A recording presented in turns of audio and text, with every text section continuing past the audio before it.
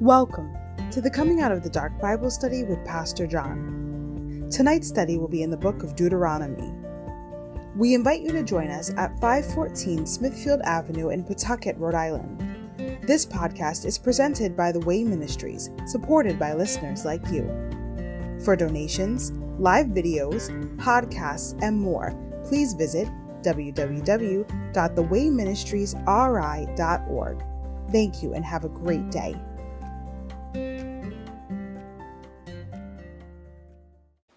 All right, we're going to get started. Welcome to the Coming Out of the Dark Bible Study. I want to thank everyone for coming out tonight to get a portion of God's Word. Amen. Amen. First and foremost, I'd like to thank our Lord and Savior Jesus Christ for allowing us this opportunity to come before Him, to learn more about Him. Thank you, Jesus, for saving us and doing for us we could never do for ourselves. Amen. We're eternally grateful. I'd like to thank the Smithfield Avenue Congregational Church for letting us do our study here, one body, many parts. I'd like to thank all the faithful people that serve in this ministry to keep it going. We're grateful for each and every one of you. We all need each other.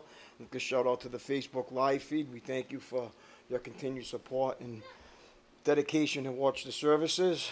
And if you have a cell phone, can you please silence it so it doesn't disturb tonight's study?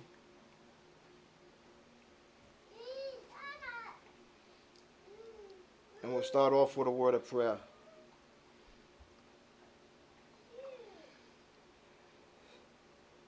Dear Heavenly Father, thank you for giving us this opportunity, Lord, to gather together as your family, to worship, honor, and glorify you, Lord. Thank you for getting us all here safely, Lord. Thank you for all your generous provisions that you provided today for us to meet our needs, Lord.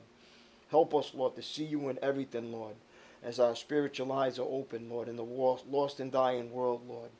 Help us to represent you properly, Lord, by living a life worthy of the call, Lord, by representing you and becoming like clay in your hands so you can mold us and shape us into the people who you created us to be, Lord.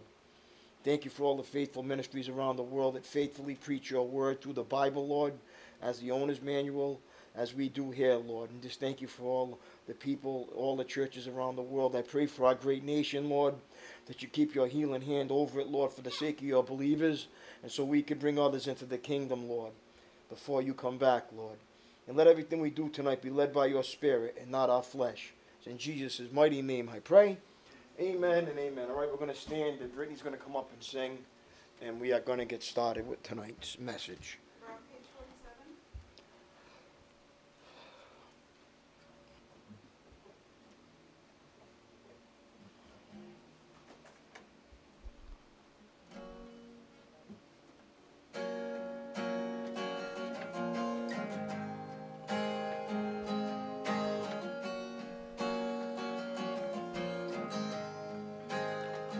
There is no fear, 'cause I believe.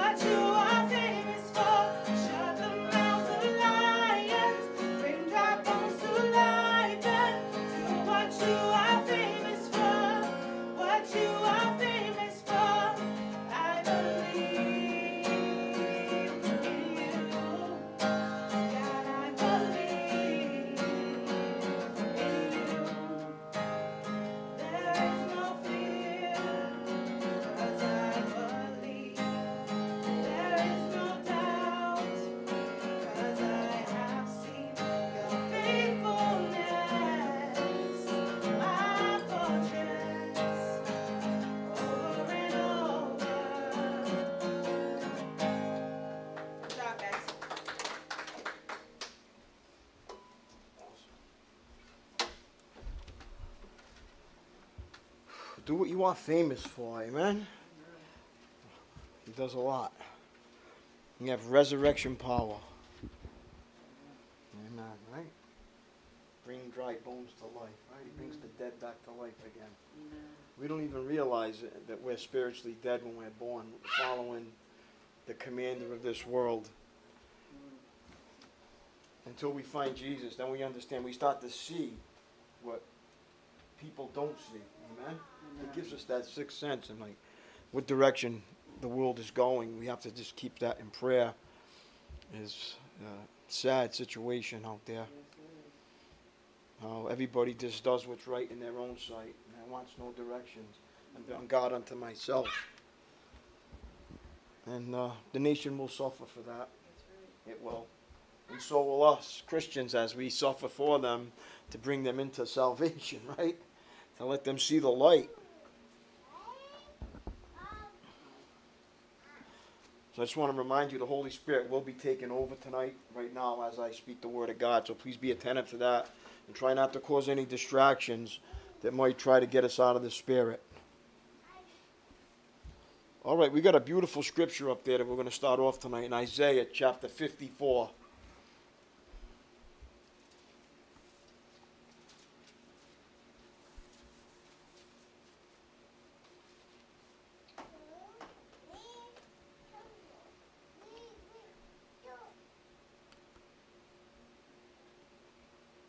We're going to go to start in verse 4.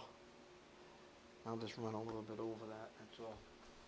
I'll stay in this chapter all night. This is one of my favorite chapters. Oh, really? Yeah, Isaiah 54. And I'll also read a scripture from there too. Okay, let's start in verse 4.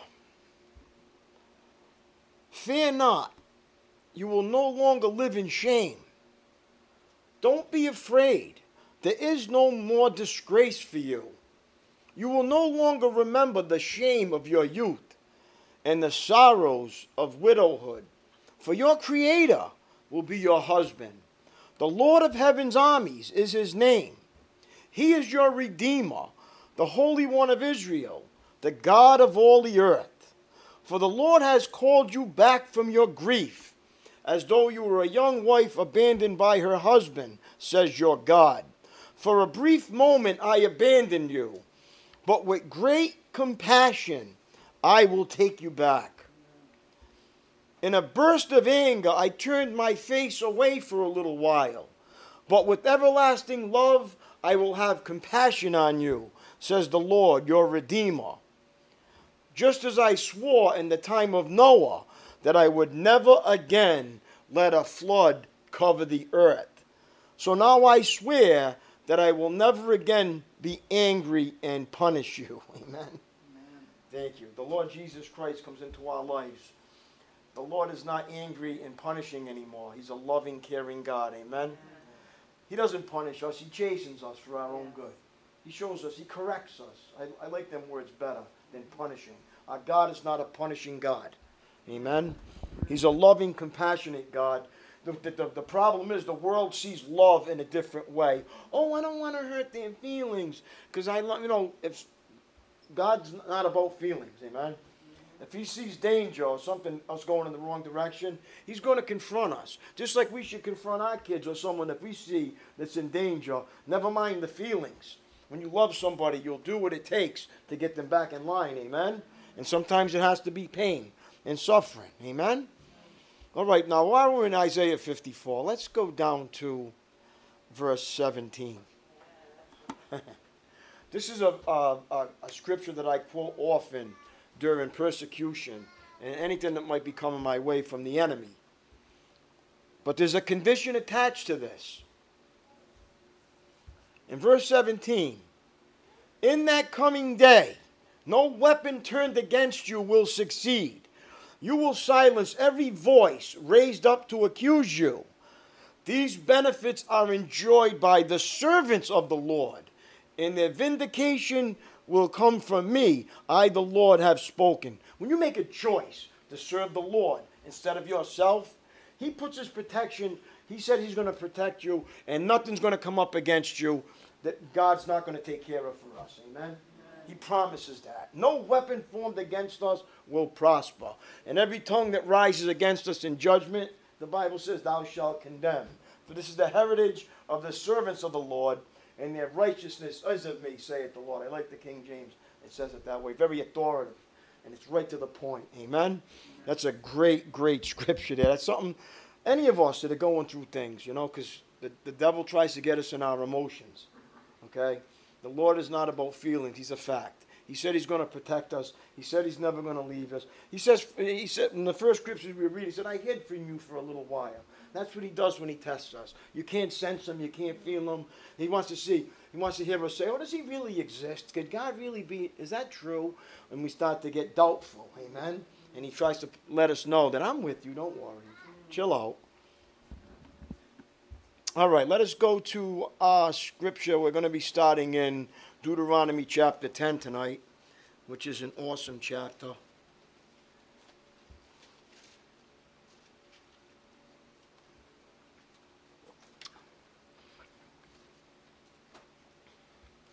Like I said, we're under a new covenant. The Old Testament is there to remind us and give us principles and spiritual facts that if we fall into the same problems that they did, that we're going to suffer the same way they did, for us to avoid them pitfalls. Amen? It's very relevant today. We'll start in verse 1, and I'll reiterate on it as we go. A copy of the new covenant. At that time, the Lord said to me, chisel out 2 stone tablets like the first ones. Also make a wooden ark, a sacred chest to store them in. Come up to me on the mountain, and I will write on the tablets the same words that were on the ones you smashed. Then place the tablets in the ark. So I made an ark of acacia wood and cut 2 stone tablets like the first 2. Then I went up the mountain with the tablets in my hand. Once again, the Lord wrote the 10 commandments on the tablets and gave them to me. They were the same words the Lord had spoken to you from the heart of the fire on the day you were assembled at the foot of the mountain. Then I turned and came down the mountain and placed the tablets in the ark of the covenant which I had made, just as the Lord commanded me, and the tablets are still there in the ark. So he made the tablets again. So God is what? Full of rich mercy and second chances, right? He said, I'm going to write them down again for you. Okay? We're going to put them in the ark of the covenant, and I'm going to give you my laws back to you again. And we're going to start over on this. So let me reiterate it on the tablets for a couple of minutes here. Okay? The tablets of the law were still in the ark about 500 years later, okay, when Solomon put it in his newly built temple in 1 Kings 8 and 9. Okay? The ark last appeared in the Israelites' history during the reign of Josiah, about 300 years after Solomon, 2 Chronicles 35, verse 3. Often we ask, what does God expect of me? Here Moses gives a summary that is simple in a form and easy to remember. Okay? So let's continue, okay? This read on a little bit here. I'm going to get a little bit closer with this. I don't want to get ahead of myself on here. Verse 6. The people of Israel set out from the wells of the people of Jachin and traveled to Masarah, where Aaron died and was buried. His son Eleazar ministered as high priest in his place. Then they journeyed to Gadagoa, and from there to Japatha, a land with many brooks and streams. At that time, the Lord set apart the tribe of Levi to carry the ark of the Lord's covenant and to stand before the Lord as his ministers and to pronounce blessings in his name. These are their duties to this day. That is why the Levites have no share of the property or possession of land among the other Israelite tribes. The Lord himself is their special possession, as the Lord your God told them. Remember, they had a special, remember that the Levites carried the Ark of the Covenant. And do you remember the other guys that tried to carry it? They died. That's how sacred it was. God appoints certain people to do certain things, and he holds them highly to it. Amen? It's the same thing with ministries. When God calls somebody to the ministry, he holds them the highest esteem to that position in the ministry. Can I get an amen for that? And he holds us to that. We're accountable to God when he calls us. And as for me, I stayed on the mountain, verse 10, in the Lord's presence for 40 days and nights, as I done the first time. These 40 days and 40 nights comes up a lot, doesn't it? As I done in the first time. And once again, the Lord listened to my pleas and agreed not to destroy you.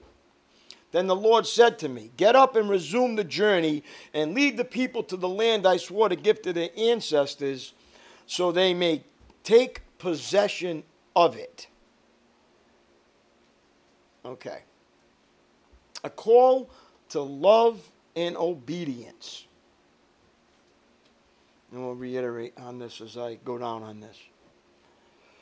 And now, Israel, what does the Lord your God require of you? He requires only that you fear the Lord your God. Two things he requires. Two things he requires of us. Look, to fear the Lord your God. And what's the next one? And live in a way that pleases him. You see it? To live in a way that pleases him. And love him and serve him with all your heart and soul. And you must always obey the Lord's commands and decrees that I am giving you today for your own good. Why does God give us these principles and these laws? They're for our own good. Can I get an amen for that? Amen. We think he's trying to take things from us and condemn us and make us do all these things we don't want to do. He gives us these commands for our own good. Now, what's the new commandment in the New Testament? Is what fulfills it all? Love, right? God calls us to love God with all our heart, soul, and mind, and love our neighbor as ourselves. That fulfills all this Bible. Why we read it, why we come to Bible study. It's supposed to put the heart of Christ into our hearts so we can love the lost and dying world back to him. Amen? That's what it's designed to do. For our own good. Look, the highest heavens and earth and everything in it all belong to the Lord your God. Yet the Lord chose your ancestors as objects of his love. And he chose you, their descendants, above all other nations, as it is evident today. Look at verse 16. Therefore, change your hearts and stop being stubborn. Does anybody relate to that? How many of us are still stubborn? Everybody thinks that they know more than what's in that book. Everybody thinks they know more than God does. Even Christians. They think that we can help them out, or I know, and the way I interpret it is the way I interpret it. No, it's only interpreted one way. Sin is sin, God is God, and we're not. Amen? He's God over everything. And he's the one who gives us the ability to make money, the ability to study for school, the ability to go to school, and all that belongs to him, not us. Amen? He's the one that should get glorified for doing it, not us getting a plaque on the wall. Amen? He's the one that should get the glory, but no, we want to get the glory. Look how smart I am. Look at my achievements. You could achieve nothing if it wasn't from him. Amen? Nothing. And anybody who's arrogant enough to not believe that doesn't believe in Jesus, doesn't have a Savior. They're lost, just as everybody else out there is. Amen? Because the Bible says, Jesus is the vine, we're the branch. He says, apart from me, you can do nothing. Nothing that has any eternal value. Or you can come down into this world and do a lot of things that you're going to get recognized for, but it ain't coming with you. Amen? That's all the reward you'll ever get, which you're getting down here. And this is a temporary home for a Christian. Amen? This isn't our permanent home.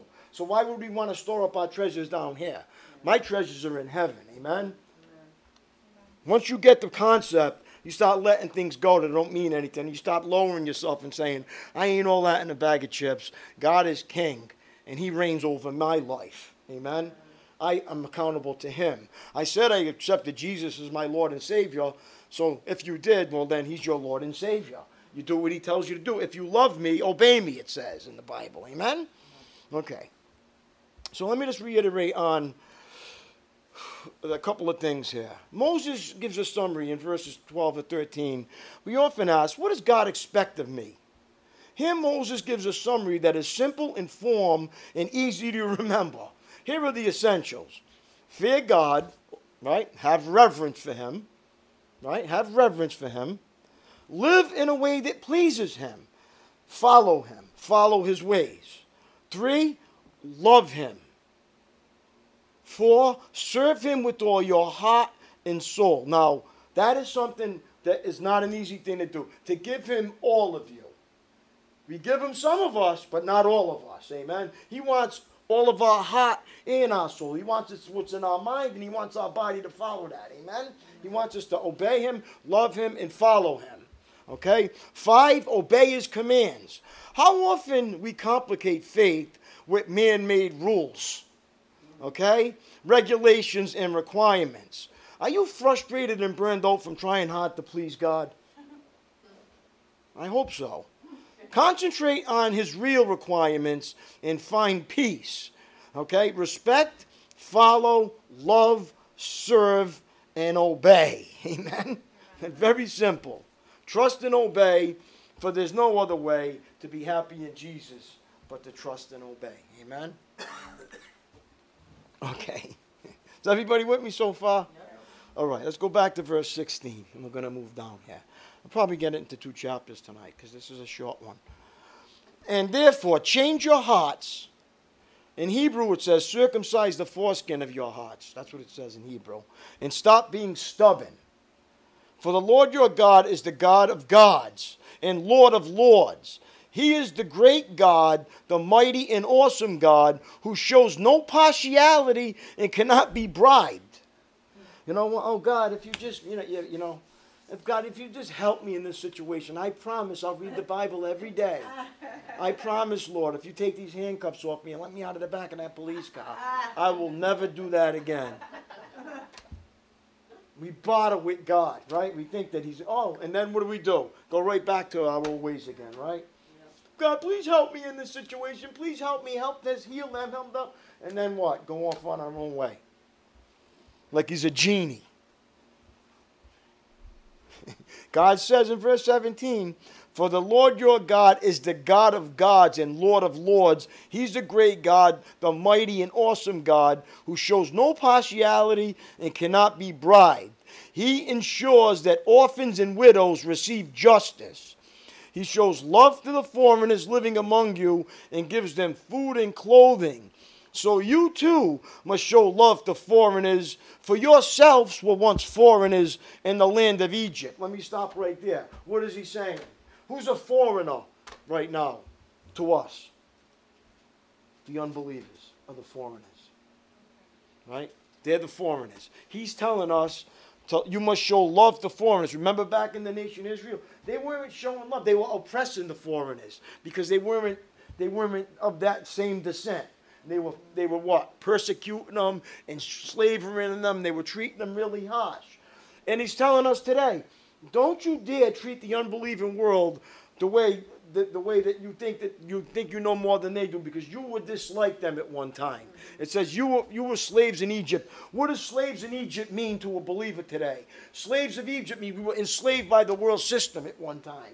We come up out of it. People that don't see what we see, we're to love them and show them a better way. And how do we show them a better way if we can't tell them about Jesus? We can't give them scripture. We show them by a life worthy of our call, right? We don't react the same way that the unbelieving world does. There should be a difference in every Christian's heart, if they're a born-again believer, to show a difference out there, especially in this dark world today. Amen? We follow a different king, a different set of principles, not the world's principles. Amen? We follow the Word's principles. God tells us to love our enemies. Be good to those who persecute you. If they persecute you, pay them back with a blessing. You pray for them. You don't cuss them and talk about them. You pray for them. Amen? Now look what it says. Verse 20. You must fear the Lord your God and worship him and cling to him. What do you mean cling to him? You better cling to his word. Let me tell you something. Or else you're going to forget. You know it as well as I do. You stop coming to church for a while, and you stop reading that Bible, and see what comes back into your mind again, and the world system, how back you get infected with that all over again. How soon it comes. And Christians, they don't understand that we need to gather in the church, because that's what keeps us plugged in and connected. You cannot be disconnected from a church body.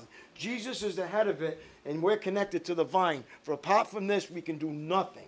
We end up falling short and going back into the world again. Or we try to mix this with the world. Well, I believe some of the Bible, but, this is, I'm not really having a problem over here. But God says it's bad. But it's not bad for me. It's okay. We compromise. And so nobody can tell if you're a believer or an unbeliever. You get an amen for that? You should, especially the way the world is right now, you should be able to tell a believer from an unbeliever. Okay, now it says, you must fear the Lord your God, verse 20, and worship him and cling to him. Your oaths must be in his name alone. He alone is your God, the only one who is worthy of your praise. What do you see people doing out there right now?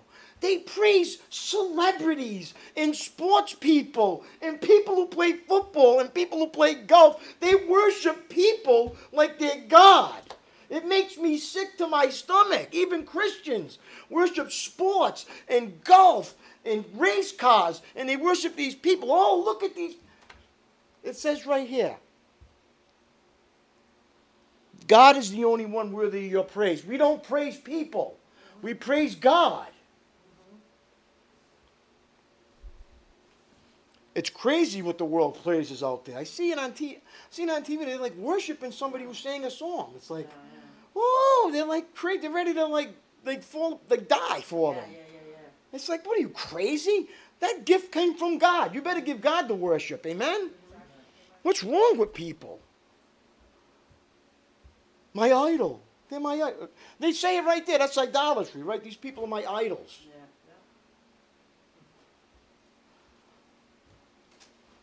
And let me tell you something. God is not a man, and he's not a joke either. He will have no God before him. You stop worshiping us as believers. You stop worshiping people, God will show you. God is not no joke. He will put you in your place quick. I see it all the time. I'm like, worship the guy who created all this. You want to see who's powerful? You go outside and you look at them stars. You look up there in the skies and the trees and everything that's created out there, and you see if one of them guys that can sing a beautiful song or throw a beautiful football can make all that. Is they worthy of any praise? Amen? Amen? See if they can put breath in your lungs. Give you food. Spiritual food. Look what it says. And the only word of your praise, the one who has done these mighty miracles that you have seen with your own eyes. I don't know about you, but God did a lot of miracles in my life. I've seen it with my own eyes. He changed me from something that I could never change myself. He did something in me that I could never do in myself, and it has nothing to do with me. I praise the Lord for that. He saved me. And other people, I'll tell you what, I'm glad I got broken. Because when you're not broken, you don't think you need to get fixed. That's the problem. When you're broken, you go right to the foot of that cross and say, Lord, I'm nothing without you. It's a height of arrogance and pride. I don't really need God. I don't really need to go to church. I don't need to read my Bible. My life is just fine. And all the while, it's falling apart and you're a mess. And you're just lying to yourself and everybody else. Amen? All right. Look at verse 22. When your ancestors went down to Egypt, there were only 70 of them.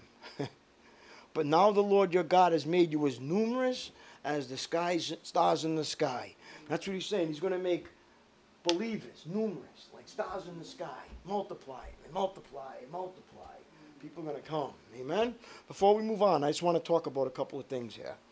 All right, so we talked about that.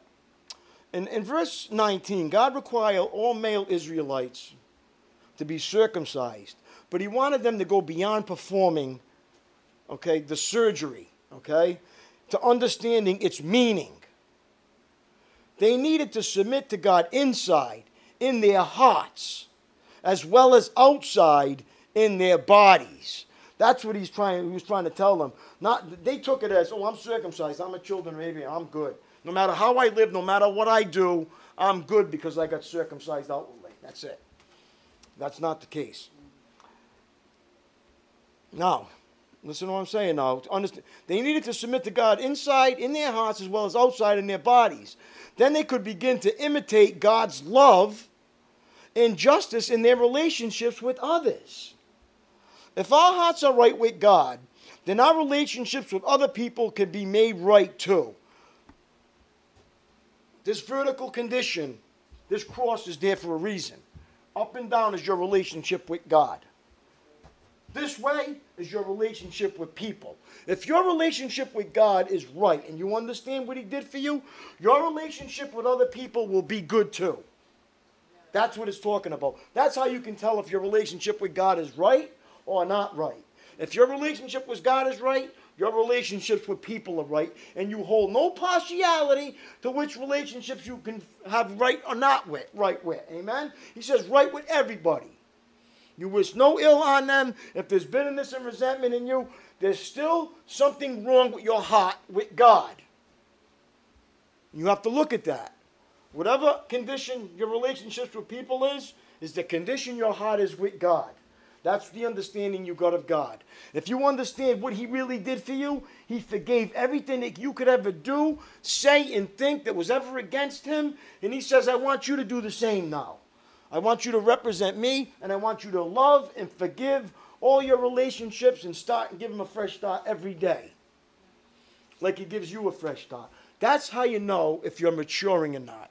But if you still harbor bitterness and resentment in your heart, there is a heart condition and you are not right with God. He says, if you're offering your sacrifice at the altar and therefore somebody has something against you, don't come to church. Go straighten it out, then come back to church. That's how serious God takes it. And I know a lot of us still have stuff in us from past, getting hurt or whatever, that's not cleared up. And let me tell you something. God holds us esteem. He wants us to clear it up. If not, we're not in the promised land. We're never going to get there. We're always going to harbor bitterness and resentment in our heart. We're never going to have peace. There's going to be no peace until you make things right with people.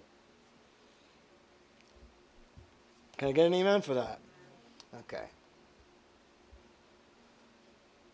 He says, forgive others as God through Christ has forgiven you. Okay. Imitate God. Then they could begin to imitate God's love and justice in a relationship. If our hearts are right with God, then our relationships with other people can be made right too. When your heart has been cleansed, listen to me now, and you have been reconciled to God, you begin to see a difference in the way you treat others. Okay? In verse 17, in saying that Lord is God of gods and Lord of lords, Moses was distinguishing the true God from all the local gods worshipped throughout the land. Okay? How many gods are out? How many different religions are out there that worship all kinds of different gods out there? Right? And they're all trying to make it like unified. Let's coexist with all these false gods. It's like, no, there's only one God. And there's only one way to get him. Through Jesus Christ. If you don't go through Jesus Christ, then you can't have the real God. You have a lot of other gods, the God of this world, and that is who? Satan. And everybody thinks, well, I'm not that bad. No, Satan comes as an angel of light, doing good things. This world is trying to establish a utopia, Christ-less, with no Christ. We don't need Christ to make the world a better place. And that's what the Bible tells us is going to happen. The world doesn't need Jesus Christ, and neither does America anymore. Take the prayers off the wall. Take the statues down. Make the churches into condos. Let's make hair salons out of the churches. And America is in for a rude awakening because of it. Amen? And guess what? Us Christians that want to live right are going to suffer for it. Because we want to do the right thing. Judgment's going to come on our nation for the people who are doing the wrong thing that knew that this nation was built on God's principles. But no, we don't want him anymore. Just like Israel wanted a king, right? And what happened ever since they wanted a king? They got oppressed and suppressed for on, and we're still suffering for that choice, right? And everybody's like, oh, just live and let live. They don't have to believe. Don't worry about it. No, no, they have to. They have to come to know Christ, or this world is in trouble. Everybody thinks it's not a big deal. Oh, it's a big deal. There's a place that's not here. It's called hell. And if you're not saved, that's where you're going. On people that don't believe in Jesus, family, friends, anybody else that don't believe that Jesus is the Son of God that rose from the dead is going to hell when they die. That's just a fact. And if you want to take that to the bank, take it to the bank, because that's what the Bible says. But nobody wants to talk about that. Oh, don't tell people about Jesus. Oh, that offends people. It's supposed to. The time is short. Even family and friends, kids, relatives, whatever it is, they don't believe in Jesus. Hell is going to be bound for them forever. That's scary. It's scary to know that people that don't believe in Jesus, where they're going when they die. The time is getting short here. It's time to stop to be serious about this. Amen?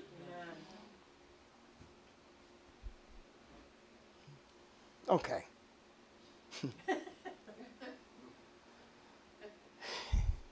That wasn't me, by the way. That one had nothing to do with what I was going to preach. That's the Holy Spirit. Let me tell you something. When the prophets spoke in the Old Testament, they were telling them, things aren't going to go well for you if you continue living this way. Let's get rid of them. There was 400 other prophets that told them, easy peasy, keep sinning. Don't worry about it. God's grace covers it. You're saved. Live the way you want. Everything's good. And one prophet said, no, judgment's coming. They said, let's kill that guy. He's a troublemaker. Let's shut that church down. They're talking about judgment there. It's the truth. It's the truth. Even Christianity is in the same place. They'll pick a church that gives you your best life now. God's a genie. Don't worry. Just pray. Don't worry if you lose your job, he'll give you a better one. Don't worry if you're late or you don't go in or you call out sick all the time and you lie. Don't worry. God's got a better job for you. Lies. Grandpa God, right?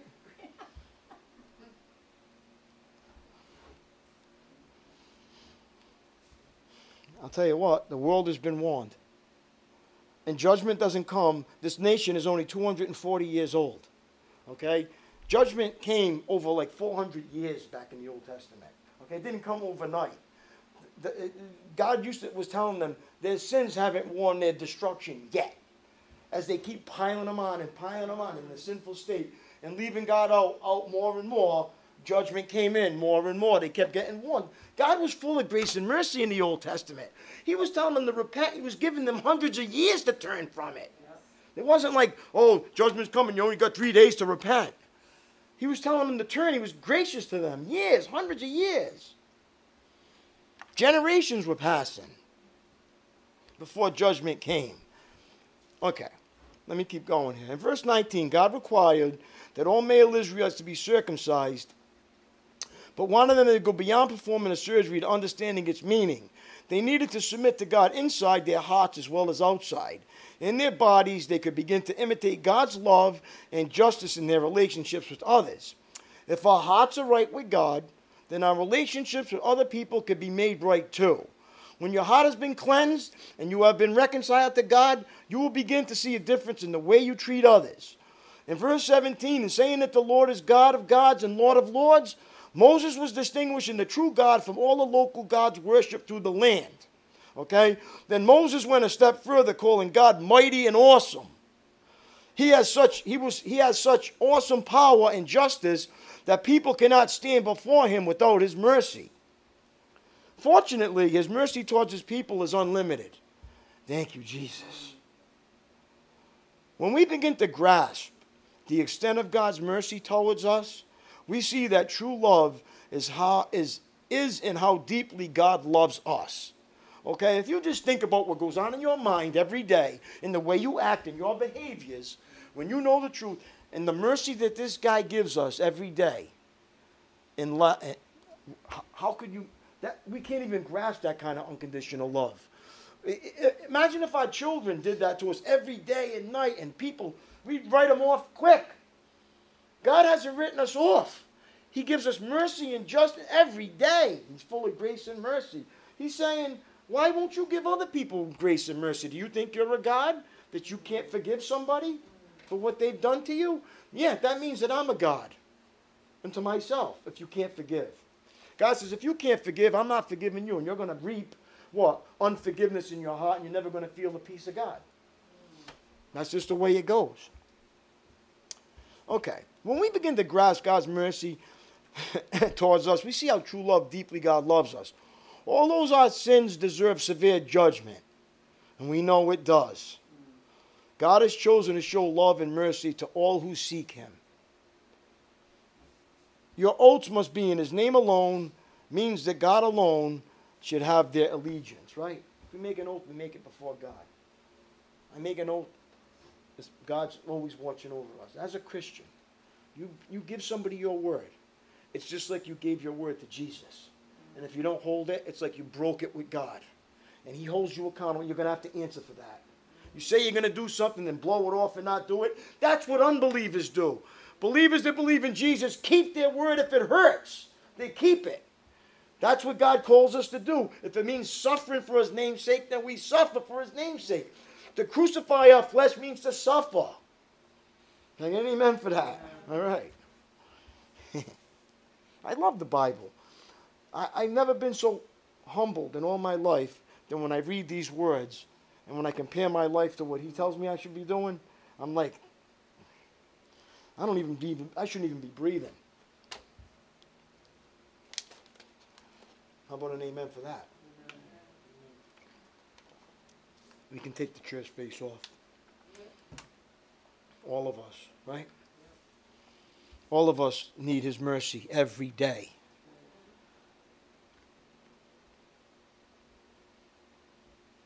Let's go to Deuteronomy 11. Let's break into this before we close. We've got about 10 minutes, and I think I should get started with Deuteronomy 11 because there is 34 chapters in Deuteronomy.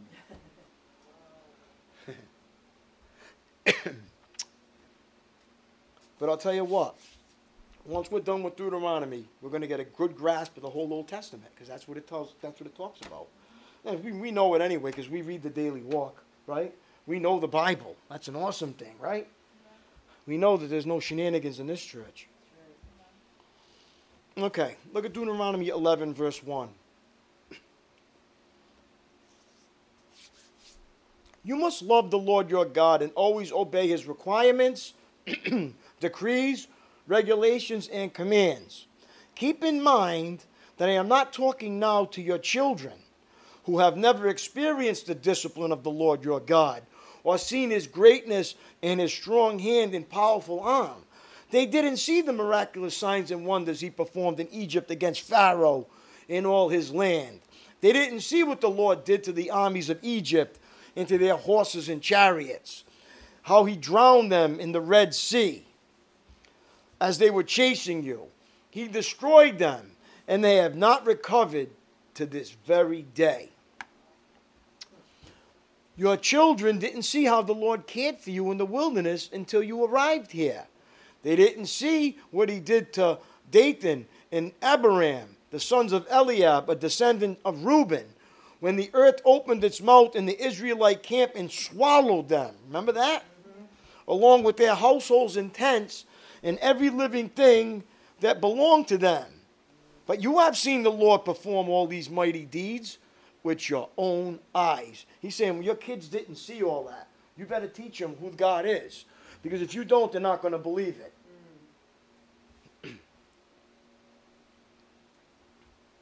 How many people don't teach their kids about God today? It's sad. You can make your own choices. I don't need to tell you about God.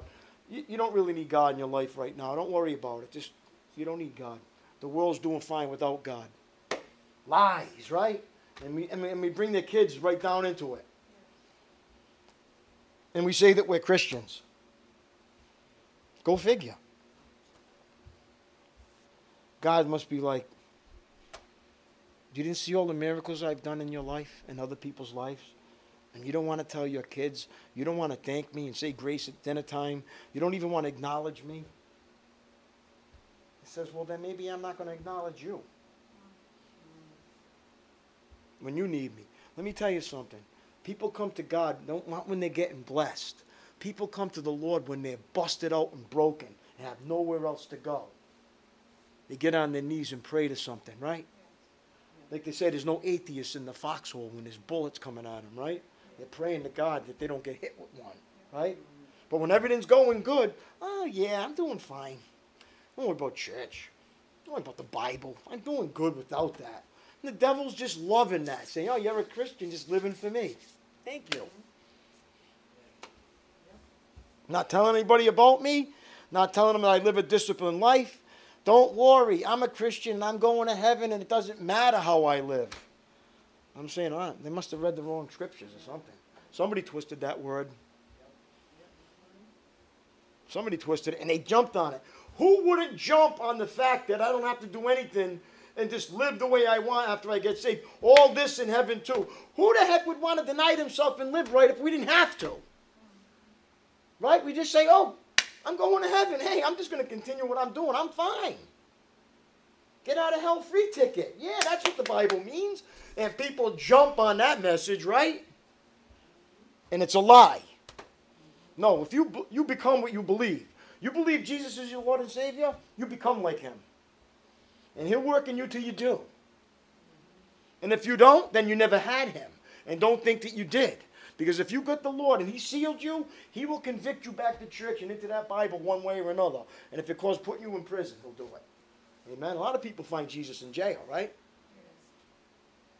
And if somebody can walk away and not read the Bible, they're not sealed. Because when you're sealed, you're sealed. It cannot be taken away. And God is in your life and he will convict you back to him one way or another. Can I get an amen for that? So don't deceive yourself.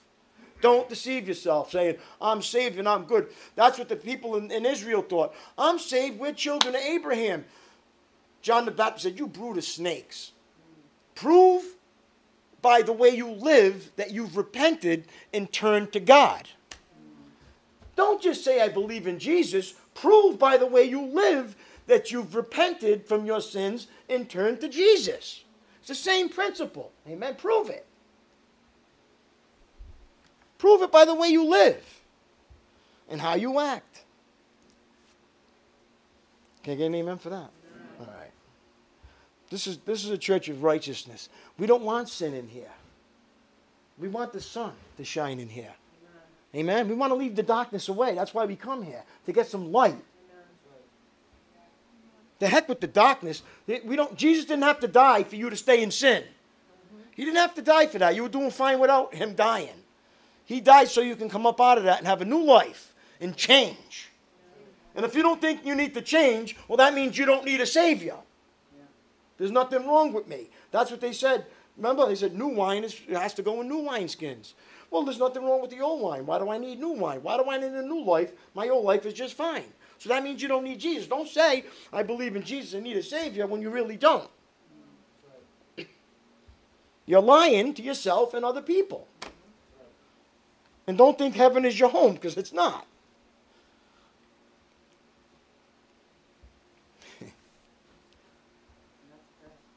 That's a fact.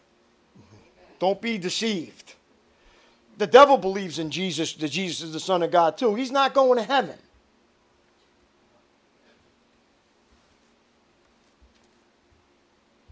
There's a lot to the word believe. Believe and obey is synonymous in the Bible. If you believe something, you obey it. God says for me to love my enemy, I have to love my enemy. I have to choose to love my enemies. I have to choose to pray for somebody to persecute me. I have to learn to live the right way again. I have to be taught. Like little kids, he said, you're going to come to me. Right? All right, where did I end off on this? Oh, blessings for obedience, verse 8. Therefore, be careful to obey every command I'm giving you today, so you may have strength to go in and take over the land you're about to enter. If you obey, listen what it says. You will enjoy a long life in the land the Lord swore to give your ancestors and to you, their descendants, a land flowing with milk and honey. What does it mean here? Let me just explain something, what he's saying here. Be careful to obey. It says, if you obey, you'll enjoy a long life. You can think that you're having a great life down here. by going on vacations and doing all these things and buying all this stuff and having a lot of money, and you think you're enjoying your life. At the end of the day, you know it as well as everybody else, you come up empty. It doesn't really matter.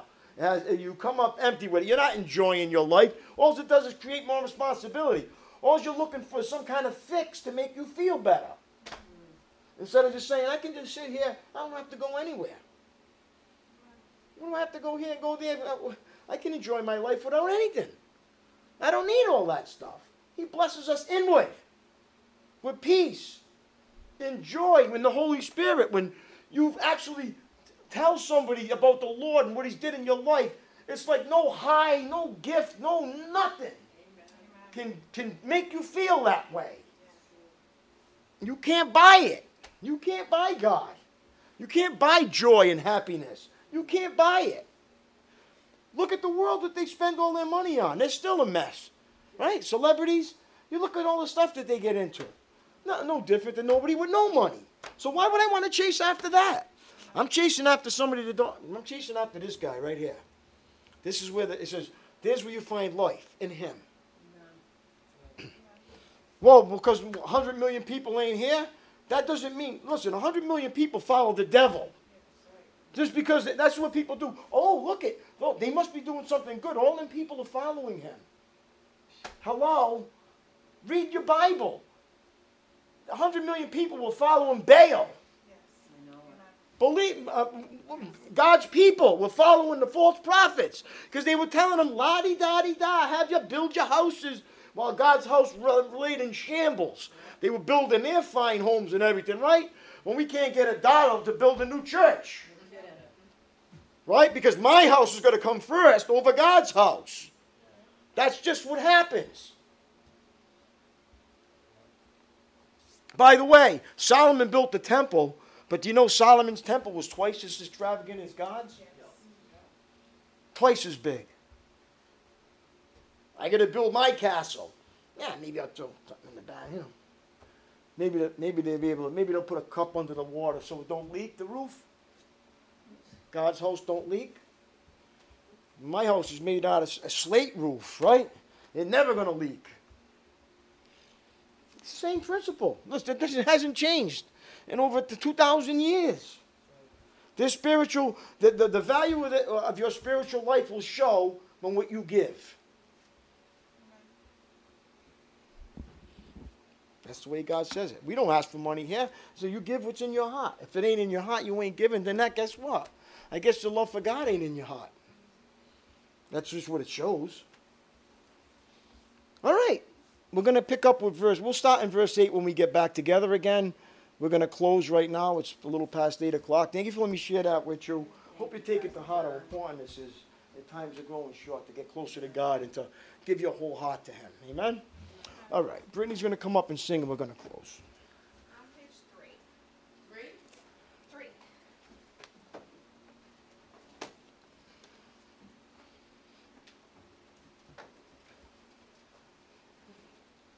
Through the eyes of man, it seems there's so much we have lost. As we look down the road where all the prodigals have walked, and one by one the enemy has whispered.